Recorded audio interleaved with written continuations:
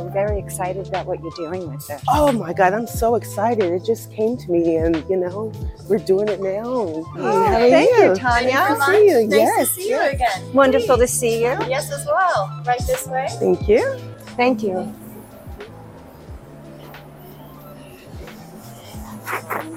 Spiel the dish.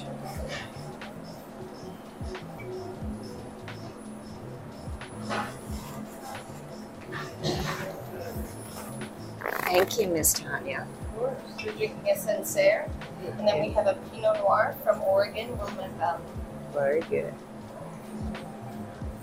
Welcome, ladies. Thank We're you. so excited to have you here today at Sea Salt for our tasting menu. Thank you. Chef has prepared something very nice. But before the food is served, I thought we could go a little bit over the utensils on the table. So as you can see to the left of you, you have all your forks and your bread and butter plate. Remember, whenever passing to someone else, you always do it counterclockwise. It's the more appropriate way to do it. Whenever you need to leave the table, make sure that you always excuse yourself. There's no reason that needs to be given besides excuse me. Usually when your first course is served, the way the meal is presented is it would be the furthest fork from, or the closest fork to you, or the furthest fork from the place setting itself, or then the dish. The spoon is usually used for a soup course. In your tasting menu today, you do not have a soup course, but it's used as an additional accessory to your pasta course. Not everybody uses a spoon with pasta, but it's there in case you decide to. The two silverwares up top, which is your dessert fork and spoon, you pull them to your sides. They're set appropriately for when the dessert is served, and it's something you use at very last. Regarding your beverage, you always have your coffee served to the right of you. If you do not like coffee, you could always ask for iced tea instead. Your water glass always comes next, followed by wines in order of serving them. We're going to be starting with a Sancerre, a white wine, for your first course, as well as your second course. Moving on to your third course, which is the entree, we'll move on to a red wine. You're more than welcome to peer over to a server to get an additional refill at any time needed, and just quietly with a gesture. Do we have any questions so far? Thank you. Great. Well, we look forward to serving your meal today. Thank you. Linda, I'm so happy that you joined us today. One of the reasons why I wanted to record this podcast episode is I went to several different fundraising events, both lunch and dinners, and I noticed the 20-something-year-olds and the 30-something-year-olds that were sitting next to me, they had no idea which utensil to use. And it prompted me that I wanted to do something about it. I wanted to record a podcast. So if someone's embarrassed, they're at a dinner or an event, they would know the proper etiquette and which utensils to use. What a fabulous idea, Tamika. And I guess it's not just the young girls, but it could be anybody really that needs to learn the proper etiquette. Yeah, that's really important. I think that's not something that it comes natural to us. It's not something that we learn in school. Our chef's featured salad, it's apple and white Vermont cheddar with Marcana almonds. Wonderful. Thank you. I think dining etiquette is very important. It's not something natural, and it's not something they teach in high school. That's one of the reasons why I wanted to record this podcast episode, so that people from the comfort of their own home, they can learn dining etiquette, which utensils to use when dining at fundraising events, because season is around the corner. Sure. And Tamika, in addition to the proper dining etiquette, one of my biggest pet peeves is when you go to an event and they have these wonderful speakers, people at your table talking to you, talking amongst themselves. And number one, it shows disrespect to the speaker. And also it shows disrespect to the fellow diners at your table, because they're trying to pay attention to what is being spoken of. Exactly. Now that we're at this fundraising event, one of the ways to engage in a conversation, especially if someone you don't know, is just ask them what are their name and what's their affiliation with the organization. So Tamika, when we're at these functions, can you suggest something proper for people to discuss amongst themselves? Yes, absolutely. You always start by introducing yourself. And then you can follow up with the question is, how are you involved in the organization? You know, another thing that will make someone smile is to compliment them. If you like their hair, something they're wearing, or if they're just absolutely gorgeous, you can just tell them they're absolutely gorgeous. Who doesn't love a compliment? Absolutely. You're gorgeous. Oh, right back. See, I have made you smile. But yes, asking somebody how they've gotten involved in the organization is very eye-opening. And that brings me to another point. I think if you are at a particular fundraiser for that particular organization, you shouldn't talk about other organizations at that point that you're involved with, because I think that shows disrespect to the host of that particular event. And the networking that you make and the connections that you make at a later time, I think you can use to talk about other interests that you have and other wonderful nonprofits that we have here in Naples. But that's something else I think that's important as well. Right, that's very important, because when you're asked about someone else or you're interested in something else, that generally lets people know that it's not about you. You're here for this organization. You're there to support them. Absolutely. And like our parents would always say, there's a time and place for everything. You're absolutely right about that. Yes, for sure. Yes. And it certainly is amazing, all of the amazing speakers that they seem to find for these fundraising events. Yes, especially the ones, for example, the Shelter for Abused Women and Children. I know you've been involved in the organization for, how long has it been? About 8 years now. Oh, 8 years. Yes. 8 years, wow. And I know that sometimes they bring survivors of domestic violence on who share their story, which is very impactful. Oh, absolutely. Yes, the last person that we had, I was so proud of her. You know, it takes an average of 7 times for a person to leave their abuser. Wow. Most people would be very shocked to hear that. Wow. And there's a big problem with domestic violence, even in a community such as Naples. We have a Women of Means program for women of means that find themselves in this situation.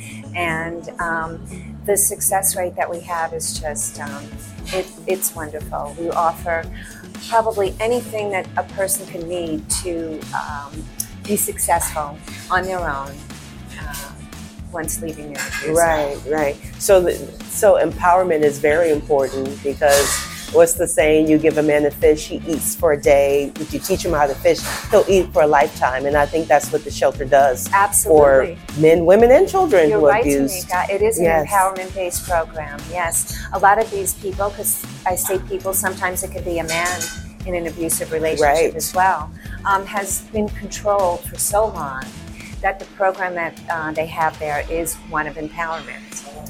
And what's great about fundraising events is, yes, sometimes we put on a really great party and we want it to be entertaining, but we know why we're there. We're there to support the organization so that they have the resources to make an impact in the lives of people who need it the most. That's right. And they need these resources because all of these programs are free to the participants. That's what I love so much about nonprofit sector. And I feel like I'm extra blessed because I get to work with multiple different types of nonprofits, anywhere from HIV, a mobile health clinic, a clinic where the doctors understand the culture of their patients as well as speak their language. Vitiligo, I have a client in Tampa. So it's so many great organizations that does so much work in the community that I don't know where our society would be without it. Absolutely.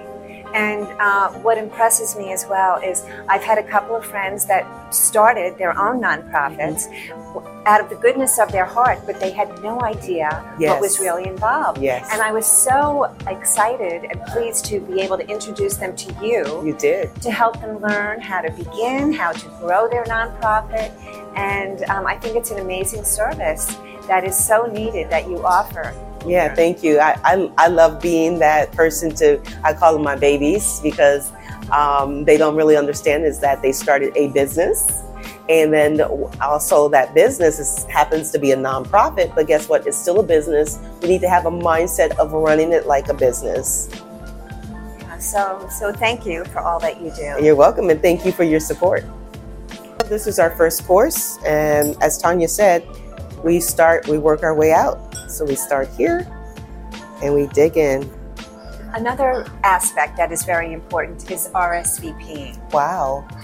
And you'd be surprised how many people don't think that they need to RSVP. Mm-hmm. So they show up at the last minute, and the host of the event always wants to accommodate everybody to the best of their ability. Mm-hmm. So they scramble to accommodate them, yes. And sometimes people don't get in because there just is not room.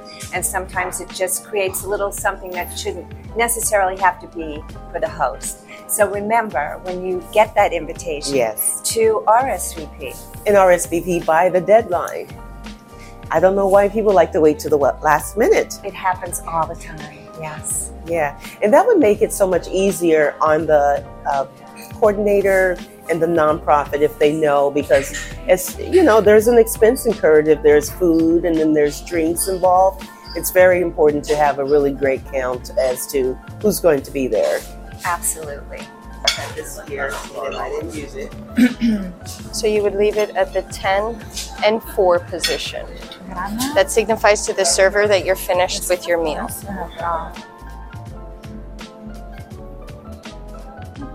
Thank you. For your second course today, we have penne pasta with grana padano cream and speck ham. Bon appetit. Thank you. Cheers, Tamika, to a wonderful idea. Yes, thank you. And when we cheers, is there a specific way, or you can cheers any way you want? Well, actually, you should cheers by looking the person that you're cheering in the eye. Okay. And I teach all my friends that, and it's much more meaningful than just clinking and not paying attention to the person. And then as far as the wine, do we switch it around? Are we supposed to smell it first and then taste it? Perhaps Tanya can give us a little more insight on that. Oh, very refreshing. Lovely.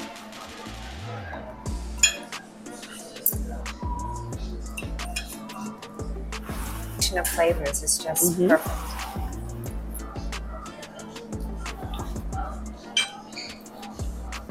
Three, two, one. Hi, ladies. So in Sisal restaurant, we have over 100 of varieties of artisanal salts. Some of them are natural, some of them are handmade. So today our chef presents 3 salts that he feels pairs the best with our seasonal menu.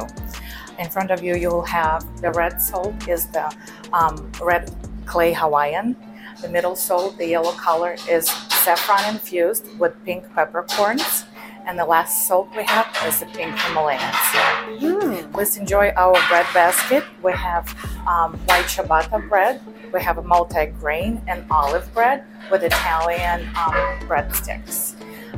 Please don't forget, you can pair it very nicely with our truffle honey butter and our own private label of the 100% extra virgin olive oil from Italy.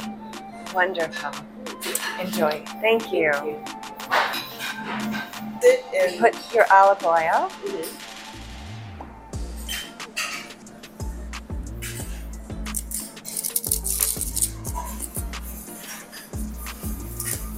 And then I like to try all 3. Oh.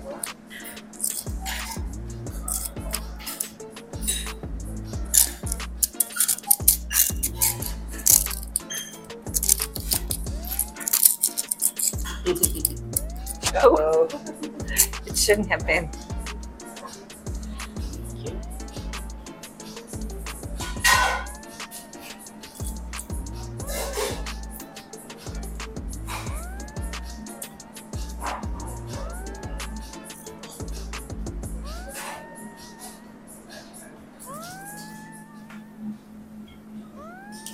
Everything goes to the right? That should go to the right. Side. Thank you.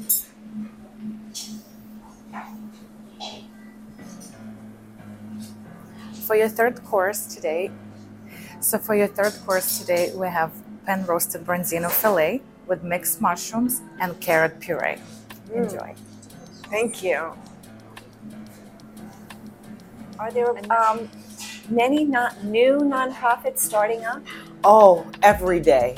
Every day. I get the calls all the time. And you know, Linda, I actually talk more people out of starting a nonprofit than starting one. And because a lot of them don't realize that they're starting a business and they actually need startup capital.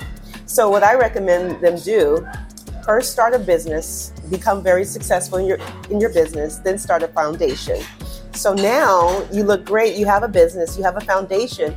So guess what? Your clients know you have this foundation. It naturally pours over into your for-profit business. For example, I have a client that's actually a for-profit. She has a medical concierge business and she started a nonprofit. She said she gets more business by doing speaking engagements about her nonprofit into her concierge practice. But when she advertises for her business in the newspaper, she doesn't get any business. So it's kind of like one hand washes the other. So I recommend start a successful business unless you already have money, and then you can invite your wealthy friends to a party and get them involved. But if you're struggling and you're working a 9-to-5, a nonprofit is a business and it's a full-time business and it needs startup capital. And they don't realize that. So no one wants to give to an organization that has a mentality of scarcity. They want to see abundance. So if you're begging, then who wants to give to that? So they want to see things that are already successful and then they jump on board with it. And do you have a certain way that you tell these startups how they could maybe reach out and get people to donate money for their startup? Absolutely. So first, I always say, when you're putting your board together, do not put your friends and family on the board. Now, if you want to do that just to achieve your nonprofit status, but after that, create a board matrix and be intentional about the diversity that you need on your board. Now, when I say diversity, that's not race, that's not ethnicity, that's different talents and skill sets that people bring to the board. People who can get, give, and leverage your organization. So they're ambassadors for your organization. Number 2, I always recommend your first fundraiser should be with your board. If your board doesn't make an investment in your organization, how would you expect someone else to make that investment? Good point. So your first fundraiser should always be your board with an annual commitment, even if it's $1 or $100. So when you become grant ready, guys, that's right. Just because you start a nonprofit does not mean you're ready and eligible to apply for grants, because a lot of grantors want to see you have skin in the game and you've been self-sufficient for at least 2 years. And they're starting to ask for a financial audit. They want to see those. They want to see that you're fiscally responsible. So you have your board commitment. Now, within that commitment, your board does not only just give to your organization, they need to bring in at least 1 or 2 donors per year. Doesn't matter the amount. And we can continue to build upon that momentum. And that's how you start to grow your nonprofit. It makes a lot of sense, Yeah. And a lot of organizations think, let's have events. Events are great, but they're actually friend raising. Events are the most expensive way to raise money because it requires a lot of staff time and then expenses. So if you have, say, a dinner, more than likely, if you're in Southwest Florida, you have to have the alcohol. They want their alcohol. So that can get very pricey. So if you do have an event, stick to 1 or 2 signature events. And then after the event, what is the plan afterwards? What's the follow-up? Who are we going to follow up with? Who are we going to invite for coffee? We want to transfer this relationship. So, for example, if you are a sponsor and your sponsorship comes with 5 tickets, guess what? Those are your relationships, Linda. It's not the relationship of the organization. So what the organization should do is work on transferring those relationships. So if they get an email address or a telephone number, we should be following up with those donors to transfer the relationship. Because guess what? If Linda goes away and decides your nonprofit is not something that she's passionate about anymore, you want to try to keep her friends if you can. So transferring those relationships are very important. Getting them involved, getting them engaged, and then that's how you continue to organically grow your nonprofit. Makes a lot of sense.